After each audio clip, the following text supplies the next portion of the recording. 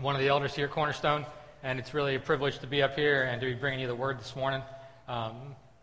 It's been about, 3 or 4 months since I taught here at Cornerstone, so Justin said I should wrap up like between 2 and 3. I've got plenty stored up for you. So you can take your Bibles and turn to 1 John chapter 5. Justin, is it just me, or I feel like I'm talking in a cave? You're the man.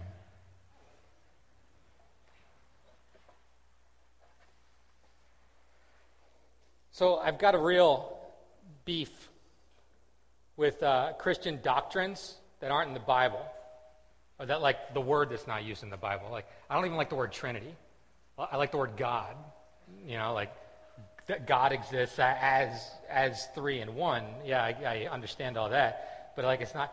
I'm a big fan of like biblical words engaging doctrinal concepts, like the rapture. That makes no sense to me at all. It's just not in there. The word's not, And eternal security is another one of those. Like, it's a phrase that we don't find in Scripture. It came from somewhere. It might have come somewhere for a good reason. But a lot of times, 1 John 5, the text that we're going to deal with this morning, is spoken of in regards to like eternal security, the idea of once saved, always saved. And I want to talk about that today. I want to talk about expanding our mind around a concept that I feel like we've gotten really used to, and that I think holds a lot of deceptions for us. Because not that Jesus doesn't save to the uttermost, I believe that he does, but when we package eternal security from a Christian cultural perspective the way that we've learned to, it deeply, severely limits who we are, who God is, and what God is doing in the world. So if you come from a Baptist or an independent fundamental background or a Calvinistic background, then chances are you're already worried. And it's all right. You can burn me at the stake after the service. I just ask that you have an open mind to the Holy Spirit and what the Holy Spirit might teach you in and through his word today, because I think that God would want to expand and sharpen all of our hearts, all of our minds, to be more in line with who he is. So today, rather than eternal security, we're going after new creation, right? New creation. And what it means for us to be who God made us to be in that place. So let's pray. God, thank you for this morning. Thank you that we can be with you and with your people in your house on your day for your praise and your glory. We lift you up, and we believe that you are in our midst. So thank you for your presence here with us. Thank you for the beauty of Jesus. And today we desire to have Jesus as our King, our ruler, the one who is King of Kings and Lord of Lords. Come into this place and bring your sovereign reign. Come into this place and bring your spirit. Come into this place and bring your government. And open up for us what it means to understand your word, what it means to be in line with you, and to walk with you in and through our lives. We love you, God. In Jesus' name, amen. So 1 John chapter 5, I'm going to be focusing on verses 6 through 12. But 6 through 12 really belongs in the flow of verses 1 to 5. So I'm going to start in verse 1. All right, so you can follow along as I read out loud.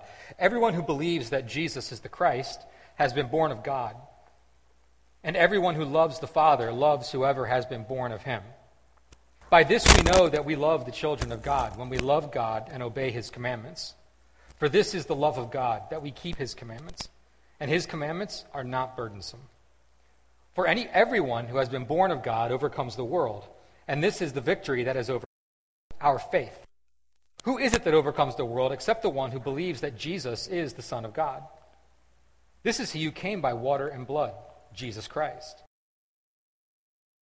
But by the water and the blood. And the Spirit is the one who testifies, because the Spirit is the truth. For there are 3 that testify, the Spirit and the water and the blood, and these 3 agree. If we receive the testimony of men, the testimony of God is greater, for this is the testimony of God that he has borne concerning his Son. Whoever believes in the Son of God has the testimony in himself. Whoever does not believe God has made him a liar, because he has not believed in the testimony that God has borne concerning his Son. And this is the testimony that God gave us, eternal life, and this life is in his Son. Whoever has the Son has life. Whoever does not have the Son of God does not have life. The Dark Ages were dark. And that doesn't mean void of light. It means that it was void of the ability to learn, and it was void of the ability to think for yourself. The Roman Catholic Church controlled those two things. Controlled independent study and education. Did so through fear, through compartmentalization of people's spiritual lives. Spiritual manipulation became the tool by which people were held in fear that kept them in check from thinking for themselves, or for reading a book on their own, or for engaging the world with some kind of a mind that is not informed by those around them.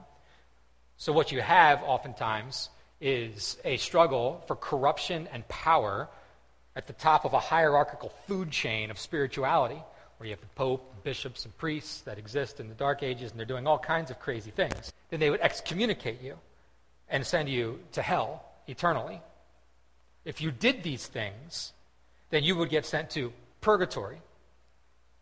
And if you really did these things really well, like if you gave a lot of money, and if you were a perfect person, then they would make sure that you still went to purgatory, but that you got prayed out of purgatory in a primary fashion that allowed you then to go to heaven. I don't want to get into the Roman Catholic theology or history today as to those things. What I do want to point out is the fact that what we've received from about the year 900 AD is a compartmentalized concept of here's hell, here's heaven. Here's hell, and here's heaven. That these two places and these two things are two places that are compartments. And in hell, there's fire, and there's burning, and there's weeping, and there's gnashing of teeth. And it's eternal torment and misery. In heaven, there's gold, and there's angels, and there's harps, and there's lots and lots and lots of singing. Apparently, we like to sing forever, which if singing's not your gig, heaven doesn't sound that fun. Right? A compartmentalized concept of eternity. This is all this idea of your eternity is going to be decided for you. That's what the Dark Ages was about. We will determine your eternity through corruption, manipulation, and spiritual power that makes sure that you stay subject to us. It's demonic to its core. It's one of the most deeply hurtful cultural movements that you can look at in the course of the last 2,000 years. It leaves people afraid of who God is. The Dark Ages, listen closely, the Dark Ages and this compartmentalized way of thinking about heaven and hell, and the way that God, and this is the worst part, the way that God engages you and I in regard to these two compartments continues to be strong in the mindset of Christians. And the way that it is most effectively brought to bear in our current theological standpoint is through eternal security and the concept of eternal security. What I want to do today is sort of bring some things to light, ask some good questions, hopefully lead you in thinking some good thoughts, and let you engage the Holy Spirit about what it means for us to be people who understand, rather than eternal security, maybe something a little bit deeper, a little bit stronger, certainly more biblical words, more biblical concepts, away from a cultural fear-based idea and into a relationship with God whereby the relationship defines life instead of our life defining God. So to do that, I can go one of three directions. I can go this way, I can go this way, and I can go this way. So I'm going to start talking, and I'm going to see which way we go. All right? And I'm going to pledge to follow the Holy Spirit in my mind and heart, and you do the same. And if God wants to take you on a rabbit trail somewhere, feel free to follow him there by all means. If this gets too theological for you, just stick with us. It'll come back around, I promise.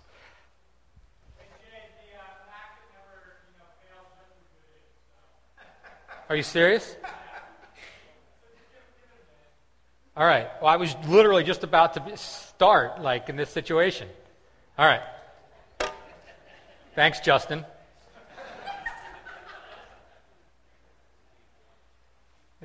Right. That's it. Just blame him. All right. The book of 1 John, we've also been talking about two other compartments. Two other compartments that are throughout the book of 1 John. What are they? What heresy is 1 John warring against? What are the two compartments contained within Gnosticism? Spirit and flesh. Right? The spiritual world and the material world. Material is a better way to think of it than flesh.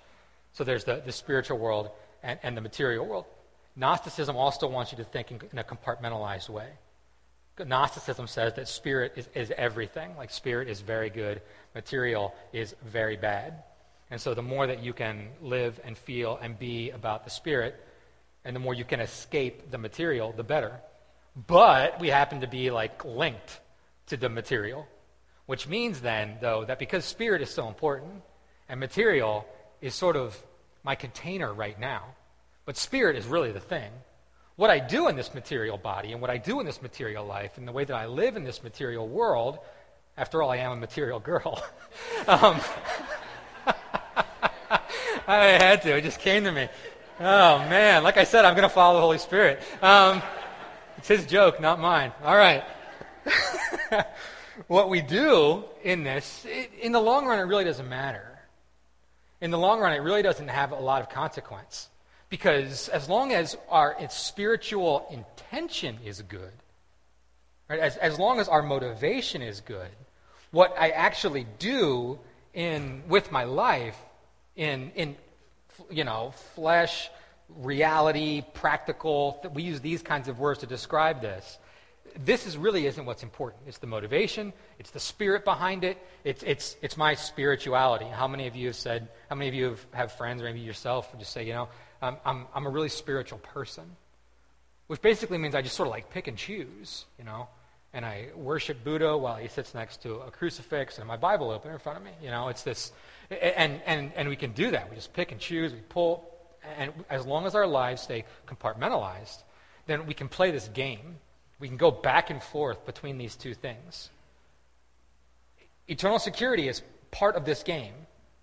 It's a question of who's in and who's out. And are those who are in going to stay in? And are those who are out, how do we get them in? And the whole idea is to be in, right? Is to be focused here in this situation right now, and then concerned with my evangelistic thrusts to get everything back out. Are we getting anywhere with this situation, Justin? He's ignoring me. All right.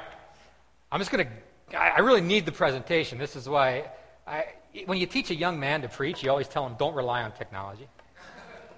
Don't rely on technology. But every once in a while, there's a sermon that works really well with technology. And this is one of those. So I'm going to go off the top of my head and deal with this. You ready? Eternal security is Gnosticism. Eternal security is Gnostic. It is Gnostic in its philosophy. It is Gnostic in its theology. It's Gnostic in its core. I just saw you folks light up. Eternal security, as a key phrase, says this: once saved, always saved. Once saved, always saved. The basis of our eternal security arguments are along these lines. How bad do I have to be before God bails on me? Can I ever out-sin God's love? Can I ever, once I'm in, is there any chance that I'm out? This is especially true, and you'll hear this stuff come out more, this compartmentalized way of thinking about things. You'll hear this most at funerals. When people have a loved one who dies, and then they engage this reality, this world that they didn't want and they didn't ask for, and the pain is extreme, and the loss is so deeply felt, and what do they want to know? Is my loved one in heaven? That's right. Is my loved one in heaven? Thank you. Good job, everyone. Give the guys in the back a hand. So to go back, this is one of those things. This is an aside, another Dark Ages kind of a thing. In verse 7 and 8, you only find verses 7 and 8 in 1 John 5 in manuscripts dated around 1400 and later. There's an old theologian's phrase that says that the ink was still wet when the Pope gave it to Erasmus because he was trying to defend the Trinity. The Trinity was coming under great duress. And one of the points in church history that's so interesting are these verses that are sort of inserted in 1 John 5, that there are three that agree, the Spirit, the water, and the blood. And it's this really interesting link to this, this dominatory, corrupt establishment just making the Scripture say whatever it needs to say in order to get a point across so that power can be had. That's completely a rabbit trail. All right. Eternal security is curiously insecure. Eternal security is Gnostic theology at its core. Eternal security wants to know these questions. Can a person out-sin God's love? Can a person out-sin God's love? What will it take for God to bail on me? Maybe you've heard this word before. How do I know that my loved ones will be in heaven someday, even if they backslide? How do I know that I will be in heaven someday, even if I backslide? Like, what happens if I just make some really bad choices and I get really pulled into this life of sin? And how will I know that when I die, I get to live in heaven forever? I want security to know that God is not going to renege on his word. And know that no matter what, I am in. Right, eternal security asks all of these questions. And it's a fear-based system. It's a fear-based system. It's all the what-ifs. Like, what if this? What if that? What happens in this situation? What happens in this situation? How far backsliding do I have to go? Is 1 mile too much? Do I have up to 5 miles to backslide? What are the good words that I need to say to get back into God's good graces once I do backslide? Like, how much purgatory do I have to go through here on earth in order to get back to some feeling of goodness with God? And all of this is based around some kind of a contractual understanding. So what you hear a lot of times when somebody dies, and that person, you go to their family and you sit down with them. I do this as a pastor all the time. Sit down with them, and a lot of times if it's a Christian family, they'll look at you and they'll be like, we don't know if he's in heaven. And somebody will pipe up and say, yes, he is. He prayed a prayer when he was 5 years old, right? And God saved him at that point in time. And once saved, always saved, and this is how it works. So we know that he is in. Other people will say, but his life didn't give evidence to these things. Right? His life never looked like a relationship with God. And then other people will say, yeah, but he prayed the prayer, but it wasn't there. So where is this person now? Where is this person now? Are they in heaven? Are they not in heaven? Are they in hell? What does this mean? What does this look like? Eternal security becomes a place of comfort whereby if you're sure about the contract that you sign with God, then you know that you're always in because God won't break the contract. That's the idea. Problem is it's a fear-based system. It's a fear-based system that I think does a deep injustice to what it is that God calls us to when he saves us. There's that. The Scriptures do not teach eternal security. The Scriptures teach assured confidence. And these are biblical words. Assured confidence. Assured confidence is based in statements that we actually see in the Bible. There is therefore now no condemnation for those who are in Christ Jesus. The Scriptures are clear that Jesus' followers have everlasting life. Right? Jesus' followers have everlasting life. John just said here, John chapter 5, faith is the victory that overcomes the world. Our belief in the testimony of God is the assured confidence of our relationship with him. Our belief in God is our assured confidence. Did you catch that? Your faith is the victory that overcomes the world. That's an old Baptist hymn, right? Faith is the victory that overcomes the world. That is as blatant and bold a statement as John can make about what it means for you and I to be assuredly confident in our faith. The whole purpose of the book of 1 John is so that you can live your life in deep assurance, deep confidence that you are a son of God. And what John never gives us, though, is a contract or a formula whereby we understand that. What he does lead us back to time and time and time again is the idea that if you are in Christ and Christ is in you, then you have the assured confidence of the hope that is Jesus himself. And this compartmentalized future thinking that we find ourselves stepping into becomes very deceptive to us very quickly because it's a fear-based system where we're having questions answered that aren't God's questions that need to be answered. There are questions that we think that we want answered. Whereas if we'll rest in the assured confidence that God gives us through Christ, instead of painting God into a box and telling him to keep up his side of the bargain, then we can live in a level of freedom, but even more importantly, life that we've never known. I'm going to get to this, so just stay with me. So, faith is the victory that overcomes the world. Eternal life, listen closely, eternal life is a relationship. Did you catch that? Eternal life is a relationship. The core of what it means for you to live eternally is that you and God are united in Christ. Eternal life is a relationship. It's not an entity. It's not a thing to be stepped into in the future. Eternal life is a relationship. It is not a contract. If you are not experiencing eternal life now, then you will not experience eternal life at all. Right? If you are not experiencing eternal life now, then you will not experience eternal life at all. I'm not telling you that you're going to go to hell. I'm just simply saying, if you're not experiencing eternal life now, you're not experiencing eternal life at all. Eternal life is not a future state. So let's step back and look at this word. Because I think that our concepts of the space-time continuum get in the way of us understanding what God says. There's two ways of thinking about salvation that we oftentimes list things by and that we see in the scriptures. Everlasting life and eternal life. Everlasting life and eternal life. Everlasting and eternal are actually the same word. The context, the way that it's used, the flow of thought, what it's connected to, teaches us different things about these two concepts and these two words. They both come from aeon or olam. You can see the word eon in there. Everlasting. It means never ending.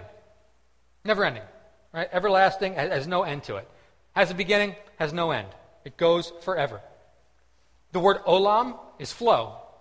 It means to, like a river. And it's not just flow, it's a rush. It's like a dam just broke. So that before you were dead in your trespasses and sins. But God, through his mercy, gives you everlasting life. That everlasting life is that dam breaking and this water just taking you over. So that David says in Psalm 42, your waterfalls sweep me away. All right, I am drowning in your love, just swirling in the washing machine of God and this rush of life that comes upon you. Furthermore, this idea of flow is the same word that's used for rivers, for streams. So it's not like it's an initial punch in the face, here's a bunch of life. It's that you are meant to continually, throughout your whole life, this everlasting life is this beautiful rush of God's love that you're continually swept away in and overcome by. This is your reality. This is who you are, drowning in life. Isn't that a great picture? Drowning, it's almost like resurrection. You know, like dead things coming back to life. Most famous verse in the Bible. God so loved the world, he gave his only begotten Son, that whosoever believeth in him should not perish but have everlasting life. And that was even in the old King James. Everlasting life deals with quantity. So it never ends. Eternal life, however, deals with quality. Eternal life is quality of life. Right? Quality of life. Eternal life is deeply linked to the idea of Jesus when he says abundant life. Eternal does not mean that it has no end. Eternal means that it's outside of time. Eternal means that it's not held by time at all. It's a completely separate entity from time. To try and understand eternity within the realm of time, you will just simply, your mind will explode. Eternity stands outside of time. For God to be eternal means that he is not held, constrained, or limited by any of those things. Which means that anything that is eternal is also held outside of time. Eternal life is a quality of life. It's an abundance of life. Eternal life is what Jesus says when he says, the thief comes to steal, kill, destroy. I've come that you might have life and that you might have it how? Abundantly. Was it just abundantly?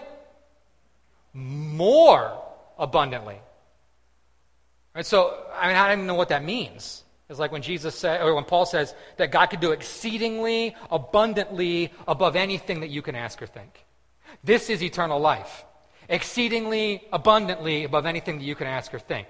Eternal life is more abundance. Eternal life is Jesus over and over and over. This God who stands outside of time, completely removed from it, and who in himself holds life, who in himself holds joy and peace and goodness and justice and all of the things that we say that we want in our lives. All of that is contained within him, this eternal God who stands outside of time. And all of these good things are part of the life that exists within him and who he is within himself. And when he gives you life, how does he give it to you? How did he make Adam? How did life get into Adam? God breathed it into Adam. Where does your breath come from? It comes from in here. Like I can't get to it to show you. It comes from in there. You know, this is God's life. When God enlivens us, when he gives us life, it comes from within his own source point, which means it is eternal, which means all of that goodness, all of that joy, all of that peace, all of that love, all of that justice, all of that mercy, it all comes out with him when he breathes. And when he gives you life, and when he makes you whole in him, when he breathes his eternal life into you, you receive all that is God in that. He holds nothing back. This is the goodness of God. If someone doesn't say amen, my head's going to explode. Seriously, somebody say amen. Amen. Thank you. All right. Man, I know it's been a while, folks, but don't forget who I am. If I ask a question, I expect an answer. When I get going like that, somebody needs to agree. Woo! All right. Eternal life is this beautiful, beautiful now because it stands outside of time. For you to have eternal life means that you are experiencing eternal life now. Now you might say, I don't feel like it. I get it. Sure. But that doesn't mean it's not there for you to taste. It doesn't mean it's not there for you to have. It doesn't mean that it's not your reality and that the wool has just been pulled over your eyes and you're missing out on what it means for you to be eternal, to be eternally loved, to be eternally graced, to be eternally given mercy. Eternal life is not a future concept. It can't be a future concept. That's not what the word eternal means. Eternal can't start in the future. Eternal life didn't happen in the past. We're talking time now. God doesn't work like that. Eternity is outside of that, and eternal life stands outside of that. And eternal life is birthed and based in the goodness and the character, the guts of God being breathed into who you and I are. And if you're not experiencing eternal life now, then you will not experience what you think is eternal life then, because it stands outside of it. So many times we as Christians, we're walking through our life just waiting for things to get better. When will things be okay? There is no such destination. When will I be happy? Happiness is not a spot that you're going to get to. You can walk and walk and walk, but you'll never find it. But my life's full of pain and heartache, and I've made stupid decisions, and people around me have hurt me, and the places that I've come from are full of pain and darkness, and where I'm walking now is full of pain and darkness. Yeah, that's true. And in the midst of all of that, you can have life eternal. You can live life eternal. That's a true understanding of eternal life. So to go back to this and the contrast between once saved, always saved, and the assured confidence that we have in Christ, it's based in this statement that eternal life is a relationship. Because eternal life comes through being in Christ. Oh, I missed something. Hang on a second. Let me go back here to this. John chapter 17, verse 3. If you're ever looking for a definition, like what's eternal life? How do I know that I have eternal life? What is eternal life? Eternal life is not a prayer. Eternal life is not a set of words. Eternal life is not a set of mental assumptions or mental statements that you agree to. If you can talk someone into faith, then they have not believed. If they mentally assent to what is true about God, that is not enough. Faith is a matter of the heart, Romans 10, 9, and 10. With the heart, man believes unto righteousness.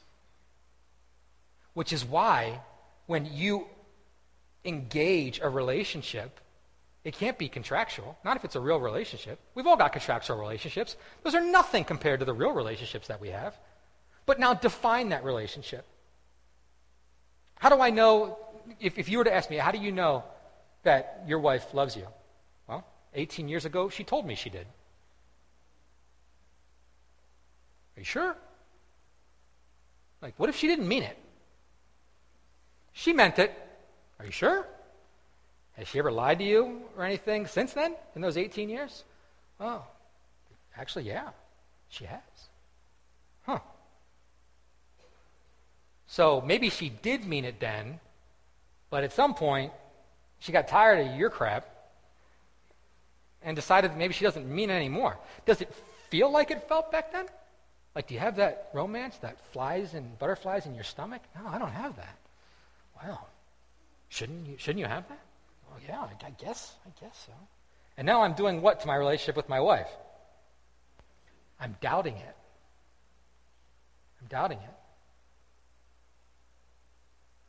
Ask me how my wife loves me. Go ahead. How does your wife love you?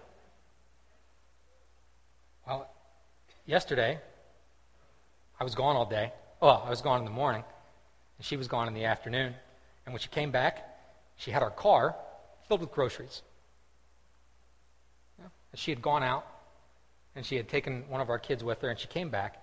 She came back with groceries. And she thought about our family, and she thought about me. She thought about the fact that at some point this time I'm probably going to want to eat something. And that was an extension of her love for me. Last night, I stayed up late watching a football game with Trey. And it was like 11:30, 11:45 till we got into bed. She went to bed at like 10 o'clock. And she couldn't go to sleep. It was 11:45. I got in bed. I thought she was asleep. And she kneed me in the back. And said, I can't go to sleep if you're not in bed. I can't go to sleep if you're not in bed. Now, on one hand, that's really annoying if you're her. On the other hand, it's sort of like, wow, I'm connected to my wife. At least, in that kind of a sentiment. My wife loves me enough to tell me when I'm wrong. Right? We had an experience of that on Friday together. I was dead wrong. And she let me know that I was wrong. Like, she's in it with me. She's engaged in it with me. We have a life together that's not based on words that we spoke to each other at some point in time. It's based in a right now kind of a concept. Right now, she's staring at me from the audience, and I know that when I ask her what she thought of this sermon, she's going to tell me the truth. She's not going to lie to me. She's not going to fill the contract to making me feel good about myself, be a good little wife that makes sure that her husband is a happy little husband, those kinds of things. She's going to tell me what the Lord actually told her. That's love. That's reality. That's real-time marriage right now. Right? It's an experience that's happening right now. Eternal life happens right now, and right now, and right now, and right now. And there is newness for each one, and there is God in each one. And He is giving this assured confidence of who we are in Him. Because the definition of eternal life is not a contract that was signed back then at some point in time. It's not a contract that was signed yesterday. Eternal life is this, Jesus says. And if anybody has the right to define eternal life, it's Him. That they know you, the only true God, and Jesus Christ, whom you have sent. That they know you. That's the Greek word for experience. That they experience you. That they know and engage you in real time. And outside of time. Because it's eternal. This is eternal life. That you know God. And that you know Jesus, the one that He sent. And we have boiled down knowing God to saying a prayer. We have boiled down knowing God to a list of mental assents that we ask people to check off. And then they get into places of doubt in their life, as we all do. And oftentimes we say, don't worry about it, you're eternally secure. Don't forget what you did back there. But I'm not sure I really meant it. My life doesn't tell me I really meant it. I don't feel like I really meant it, so what should I do? Well, there's a number of things you can do in that situation. Either we can shame you, because really, you should be able to keep up with this. Or B, you can just keep getting saved forever. Just pray the prayer every day. just in case. I have people in my life who've done this, who every night, just pray, God, if I die tonight, take me to heaven. And they're actually afraid that it might happen and that they might not be there when they wake up. This is a Gnostic concept at its core. So this idea of once saved, always saved has this at its core. I was made to be a spirit, and this body is my prison. The greatest thing I can ever have is release from this body and this world and experience eternal life in heaven. Material is bad. Spirit is good. Get me to spirit. Get me there. Eternal life, assured confidence, says I am a whole person, made fully whole through the new creation I am in Christ. God's great work is the redemption and wholeness of all things, a truly new creation. That's what God's going after. See, the biggest problem with eternal security is that it's selfish. The biggest problem with eternal security is that it's selfish. It does not take into account the purpose and plans of God regarding salvation and what the scriptures teach us about salvation. I'm not saying you're not saved personally. I believe you are. I am. I'm not saying there's not a point of conversion where we step into faith in Christ. I believe that. What I'm saying is that you can't stop there. That's not what the scriptures teach. The story of God is bigger than you making mental assent statements and getting in. But that's what we want. Get me in. How do I know I'm in? I did this stuff. Good. I'm solid, right? Yep, you're solid. Why? Because you did it right. But what happens when you run into somebody else who did it right in a different way than you did it right? You know what we do in America? We create a new denomination. Right? I mean, it's crazy. We're sitting out here at the light at Chestnut and 6th Street. And this isn't saying anything about the Episcopal Church or the EC Church or Cornerstone or any of these other things, but I'm just a block away. I'm sitting there at a stoplight with Ben, with my youngest. And there's two churches across the street from each other right there, an Episcopal Church and an Evangelical Covenant Church. And he knows that Cornerstone is right around the corner, right? And so he says to me, just pure like kid innocence, are these two churches the same church? I said, no. And then I said, sort of. Because, I'm trying to think theologically and redemptively here. But no, and he goes, do they ever worship together? I said, no, they don't. Why not? Because this one is Episcopal and this one is Evangelical Covenant. And he said, and Cornerstone's right over there. Yes, Cornerstone's right over there. Do we ever do anything, do we ever worship with these churches? Or do we ever he would say, have church with these churches? No. He said, why not? And so I thought about that because I wanted to give him an honest answer. And I just said, well, down through the years in America, when groups of Christians have believed different things, this happened even before the revolution happened in the 1700s. When Christians believed different things, they would just set up a different way of worshiping God. So for a long time in church history, in American church history, people identified themselves not as a Christian or a Jesus follower, but by their denomination. So you're not a Christian, you're Episcopal. You're not a Christian, you're Evangelical Covenant. You're not a Christian, you're Brethren. And then we've even gotten to the point where we're now non-denominational is a new way to identify the faith stream that you live in. So he listened to that, and he was isn't that stupid? It just didn't compute. And it didn't make any sense.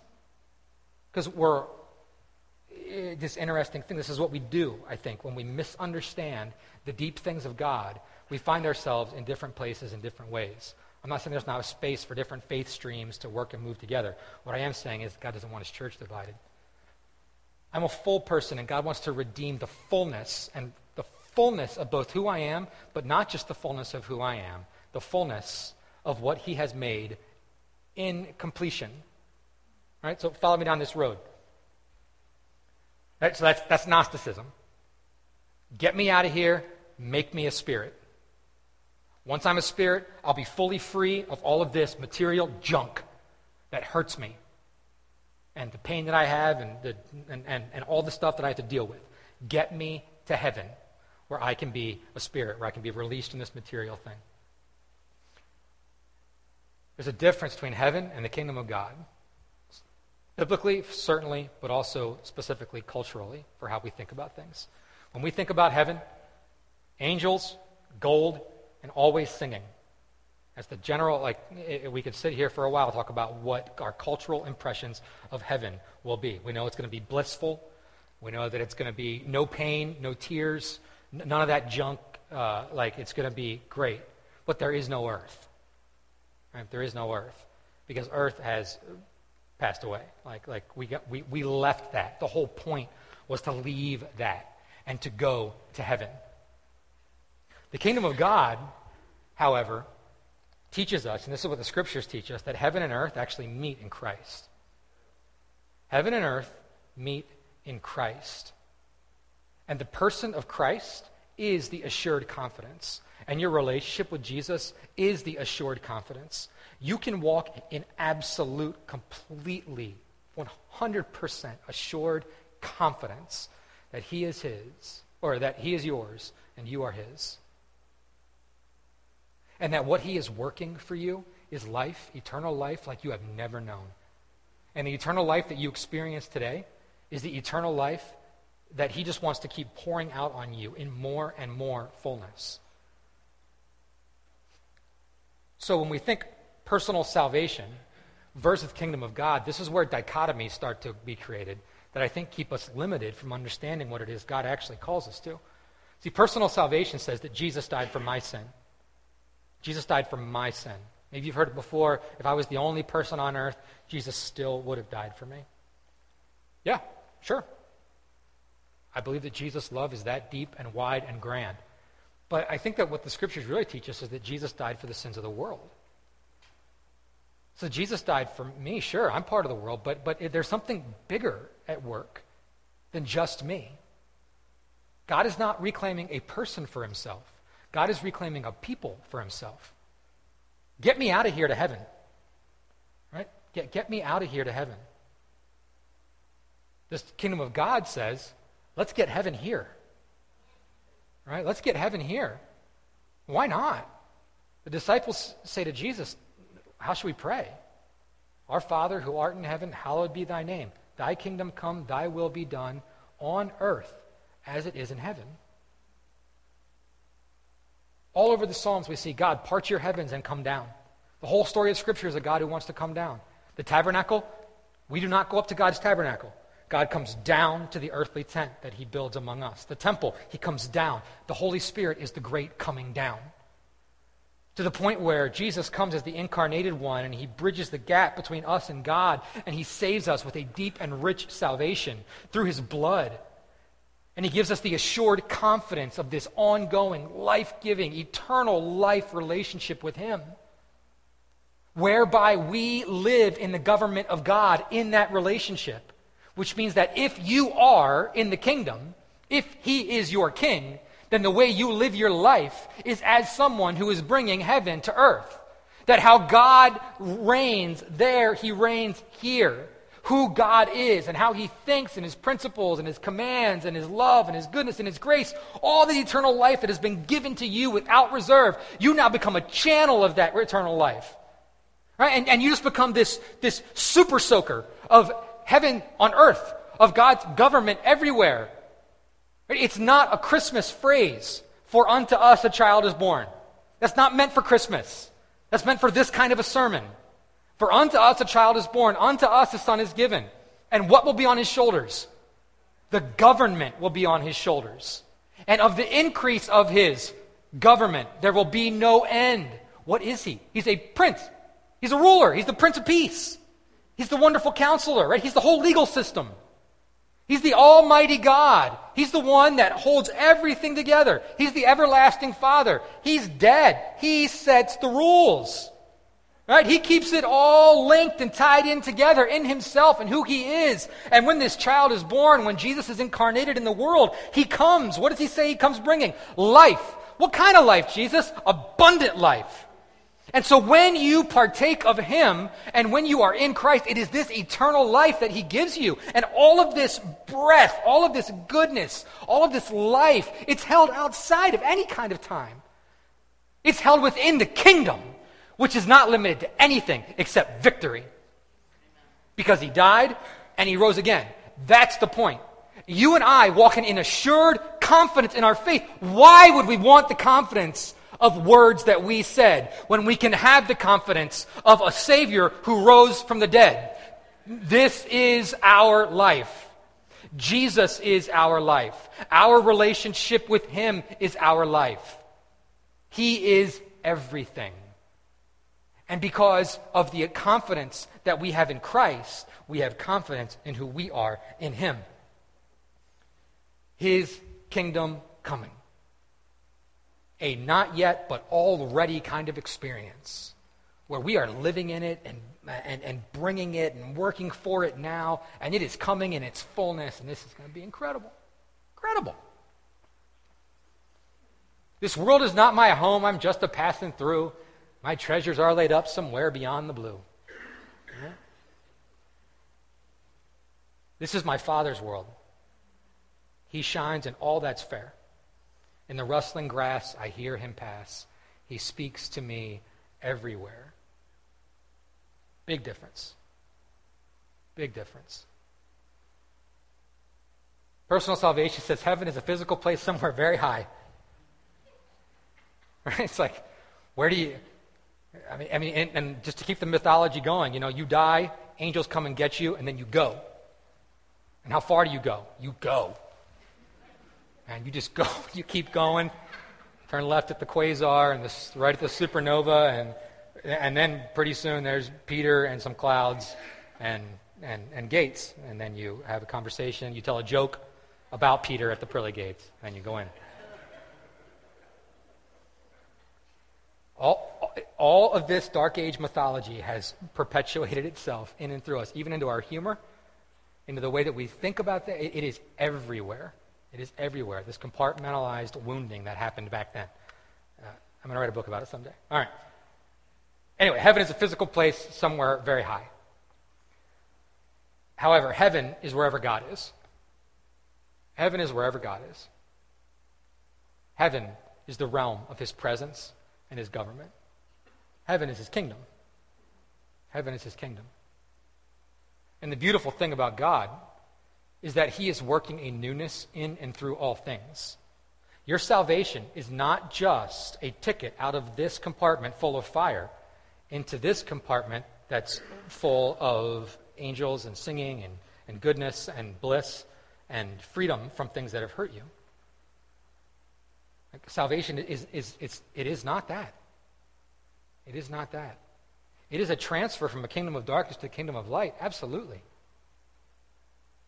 It is an extension of Jesus' blood to you personally, and then you being incorporated into a people that exist to work for the kingdom of God and to live within the kingdom of God and to get heaven here, to be agents of transformation and life and goodness and the eternal life that you have.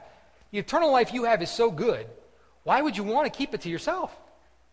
And that's essentially what the apostles say over and over. Evangelism is not a guilt trip. Evangelism is a witness. Evangelism means I saw Jesus work like this in my life, and I'm now giving testimony to it. It's what God does. Look at 1 John chapter 5. Verse 10. Whoever believes in the Son of God has the testimony in himself. Whoever does not believe God has made him a liar. But he has not believed in the testimony that God has borne concerning his Son. And this is the testimony. This is God's story. This is God's testimony. This is God speaking. That God gave us eternal life. And this life is in his Son, just like we read in John 17. Whoever has the Son has life. Whoever does not have the Son of God does not have life. We exist for this purpose, for this reason. To bear witness to the testimony of God that looks down here at his Son and says, this is my beloved Son. I am very pleased with him. Listen to him. Submit to him. Make him king in your life.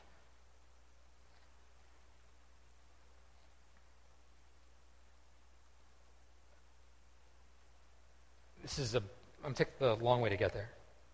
Do you ever think about God and fire? I think that God and fire in the scriptures is just fascinating to me. First off, the whole idea of hell, if you think about it as a place that's full of fire, when you get thrown into hell, do you get burnt up? No, like it's eternal torment. Like that's the traditional teaching of hell. It's eternal torment, it's eternal. So you're in fire, but it doesn't consume you. Isn't that interesting? Hebrews 13 says that our God is a consuming fire. But when God shows up in fire, it rarely consumes. Right? I mean, think about the burning bush. Here is Yahweh, declaring himself Yahweh in a bush. So there is no question that this is God himself, this consuming fire in this bush that's not being consumed. Think about the purifying fire of trials. When you go through a trial, when you go through a hard time in your life, the scriptures say that is a purifying fire. You go through that so that you can be refined, but you still come out the other side. The fire of judgment. The fire of judgment in 1 Corinthians 3, right? All of your works are put into this fire, and then it burns, and all the stuff that's not eternal is burnt away. Everything that is eternal is left: gems, gold, precious stones, all that kind of stuff. All throughout the Old Testament we see chariots of fire. Why are these chariots still there? Like if they're on fire, things that are on fire burn. They go away. If we burn this stage, it's not going to be here anymore. The fiery furnace in Babylon, right? They're in fire. Jesus shows up with them in the fire, and the fire doesn't burn them, but they're in the fire. An interesting point in the book of Nehemiah is that the walls of Jerusalem, if you read about the destruction of Jerusalem, the walls of Jerusalem were completely destroyed by fire, the text says. Completely destroyed by fire. And then when Nehemiah rebuilds the walls, you see him taking the charred stones that still have all the fiery marks on them and rebuilding the wall with that which was burnt. I'm just saying, God and fire is an interesting mix. For him to be a consuming fire that does not consume is interesting. Or maybe we just misunderstand what it means to be consumed by God. How was the world destroyed the first time? By water, by flood. That's right. And God gave us a rainbow as a sign of the promise that he would not do that again. How will the world be destroyed the last time? Will it be by water? No. How will it be? By fire. Except this is God's fire that we're talking about. So is God's fire going to destroy, or is it going to purify? Is it going to make everything new? Listen to what happens in Revelation 21. I saw a new heaven and a new earth, for the first heaven and the first earth had passed away, and the sea was no more. And I saw the holy city, a new Jerusalem, coming down out of heaven from God, prepared as a bride adorned for her husband. And I heard a loud voice from the throne saying, "Behold, the dwelling place of God is with man. He will dwell with them, and they will be his people, and God himself will be with them. He will wipe away every tear from their eyes, and death shall be no more. Neither shall there be mourning or crying or pain, for the former things have passed away." And we're like, yes, I want that. I want to not have to cry anymore. I want to not have any more pain. I want God to meet me in that place. And he who was seated on the throne said, "Behold, I am making all things new." All things new. I am making all of the things that currently are new. The new heaven and the new earth is a new heaven and a new earth that has been released, that has had its prayers answered. For I consider that the sufferings of this present time are not worth comparing with the glory that is to be revealed to us. For the creation waits with eager longing for the revealing of the sons of God. For the creation was subjected to futility, not willingly, but because of him who subjected it, in hope that the creation itself will be set free from its bondage to corruption and obtain the freedom of the glory of God. What is your freedom? Your freedom is your redemption unto eternal life. The earth is groaning, for we know the whole creation has been groaning together in the pains of childbirth until now. Not only the creation, but we ourselves, who have the first fruits of the Spirit, groan inwardly as we wait eagerly for adoption as sons, the redemption of our bodies. For in this hope we were saved. Hope that is not seen is not hope, for who hopes for what he sees? But if we hope for what we do not see, we wait for it with patience. God is making all things new. His great plan is not just the redemption of you as an individual. His great plan does not just include people. His great plan includes the redemption and the consummation of all things. God will stand for nothing that sin has destroyed to not be redeemed. That's the beauty of who he is. That's the glory of the blood of Christ. That's the wonder of the kingdom of God that comes through the person of Christ. And to be his is to have life. To not be his is to not have life. It is to have eternal death. It is to receive the consequence and punishment of sin. That is not the kingdom of God. That is completely the kingdom of darkness.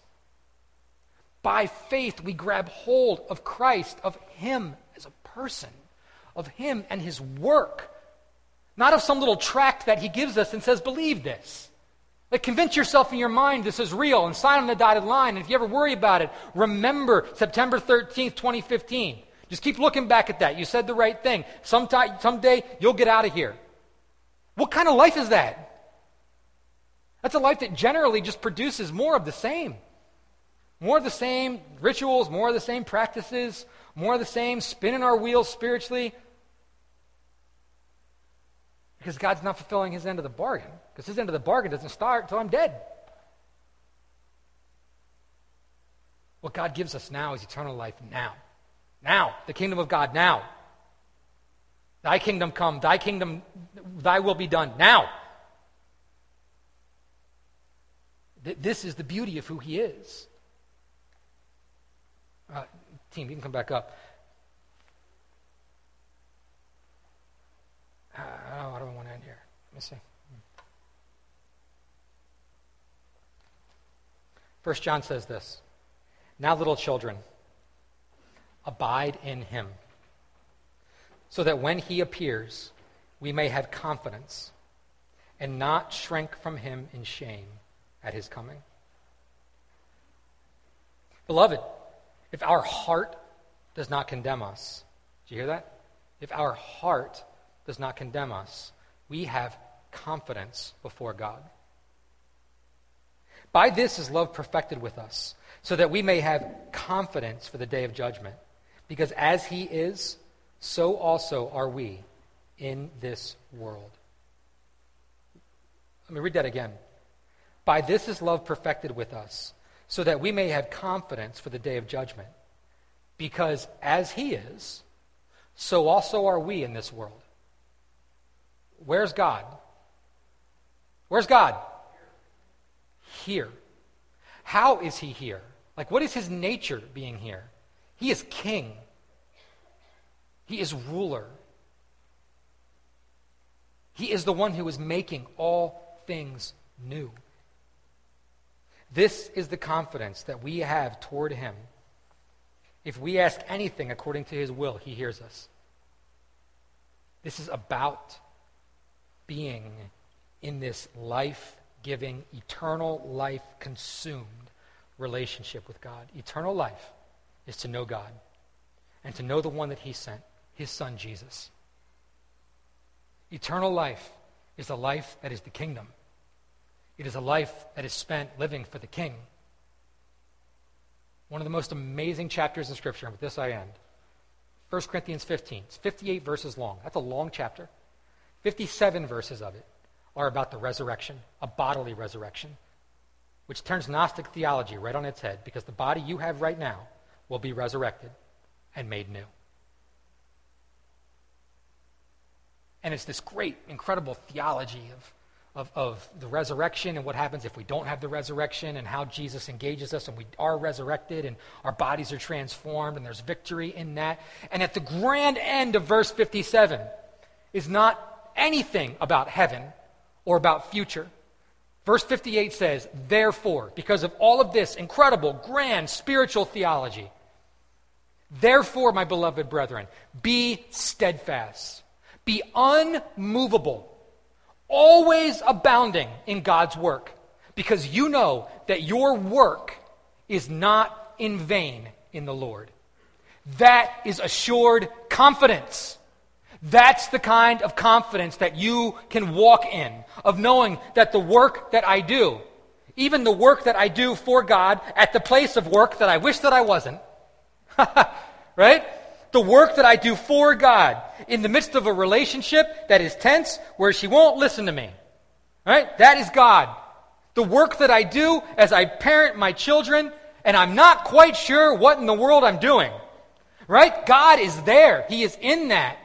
And in the midst of this grand resurrection, spirit release, be steadfast and unmovable, always abounding in the work of the Lord. Your labor is not in vain in the Lord. The kingdom is real.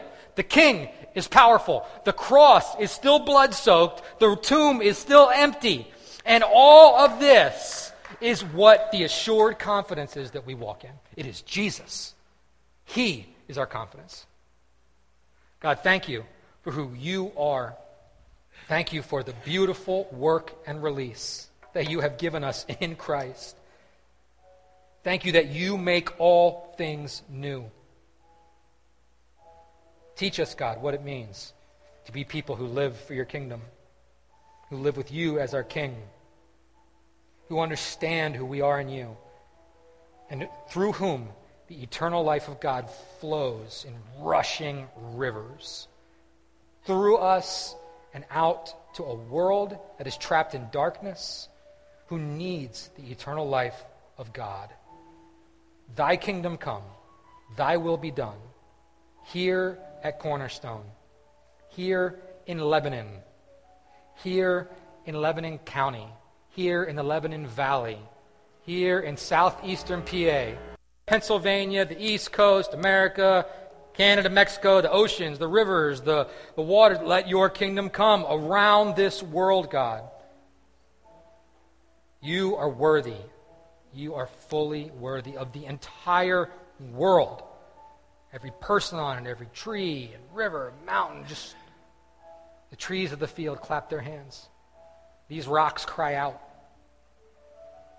Creation groans for its release. So God, release the sons of God at Cornerstone.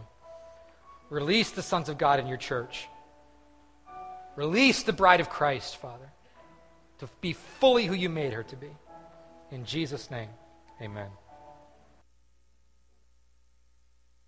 Penny? Penny has a word of encouragement for us. My sister and I were watching Daystar Friday, and on Daystar there was Christ for the Nations. Now, what I'm going to say is really, I think God really put on my heart for the young people, the teenagers.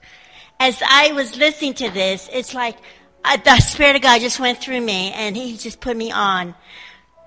Pray for the young people at Cornerstone, the teenagers. And so there was 2 testimonies.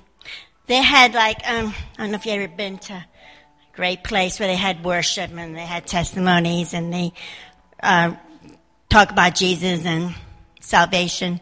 But there was a lot of people there. Christ for the Nations. There was this young man, I don't know how old he is, I can't remember his name, but he had a heart condition ever since he was born. And during this time, it created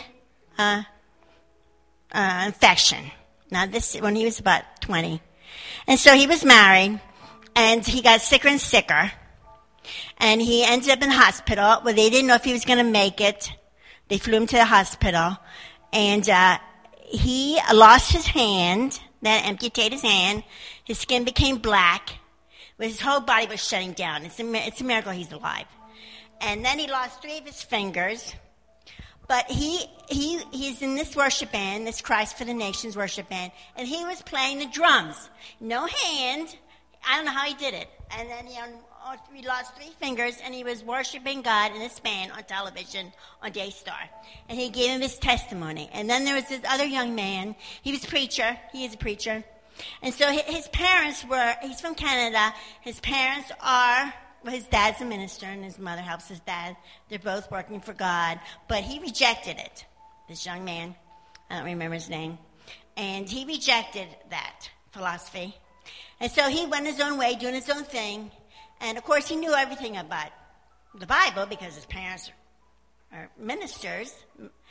And so God came to him, and he said, I have a work for you to do. He said, will you receive me as Lord and Savior? You make me Lord of your life. Will you do this work that I have for you to do? And, of course, he said, yes. God said, I'm only giving you one time. It's either yes or no. And he said, yes. So he was preaching on TV, Christ for the Nations. And God is opening doors for these people that work in Christ for the Nations. And they had a video, and they've gone into Belgium, into Germany, into different places.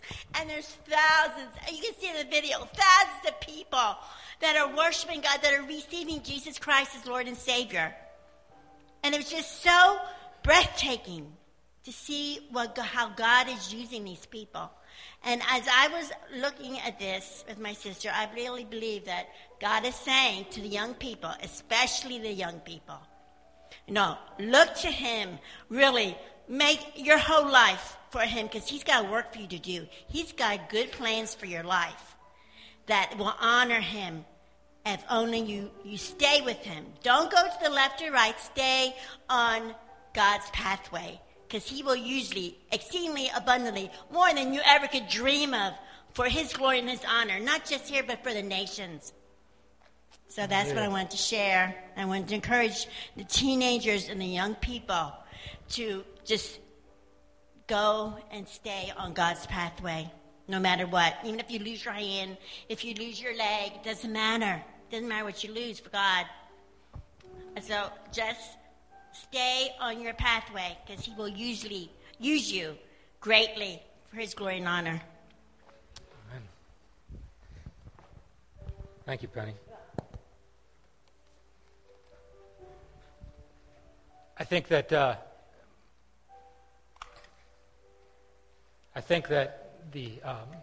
this reworking, this rewiring, I think, of our mindset is going to have to be a generational thing. So there's something that as parents and as a church we teach to our young people to think kingdom, to think the king, to think his government, and that we will see transformative works. And so I just strongly resound with what you brought. Thank you. And I'm going to pray for our young people as we close today. So we can take that word to heart as well, parents. God, thank you. Thank you for who you are in us. Thank you for Penny's testimony of the work that you desire to do in an intergenerational format. God, where it's not just about adults getting something, or it's not about kids. Speaking of compartmentalization, we just put kids over there and we wait, where the church is an active generational move of God. And so we bless our children. We bless our kids in Jesus' name. From the youngest to the oldest. We pray a spirit of revelation upon them. We pray the glory and grace of God in their hearts. There is so much to distract today. Now, I'm not just talking kids here. I'm talking to all of us. There is so much to distract. There is always another screen to look at. There is always another task to get done.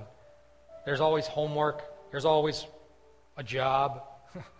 There's always relationships that are confusing. There's always, adolescent angst. All these things continually exist. The question is who is God in them, and what is the kingdom of God in these places? And what does it mean for thy kingdom come and thy will to be done in each of our lives? And so we pray that blessing on our young people. We pray that you would release within them, God, a deep yearning and pursuit of your heart, for just a incredible fire, a need for you, a desperation on their parts would be awoken in their spirits that sends them to you, where they can be met nowhere else, set free nowhere else, satisfied nowhere else but with Christ. God, make us the kind of church that honors our children. Make us the kind of church where children honor their elders. Make us the kind of church that recognizes and sees the move of God down through generations. For the sake of those coming behind us, we live. We see your kingdom come, your will be done on earth as it is in heaven. To see generations released and set free, walking in the will and the government of God. So we bless you. We thank you. And so may you, my brothers and sisters at Cornerstone, may you go from this place filled with the assured confidence of who Jesus is and who you are in him. And may you live confidently as transformation bringers of the kingdom of God in every place that you go. In Jesus' name, amen.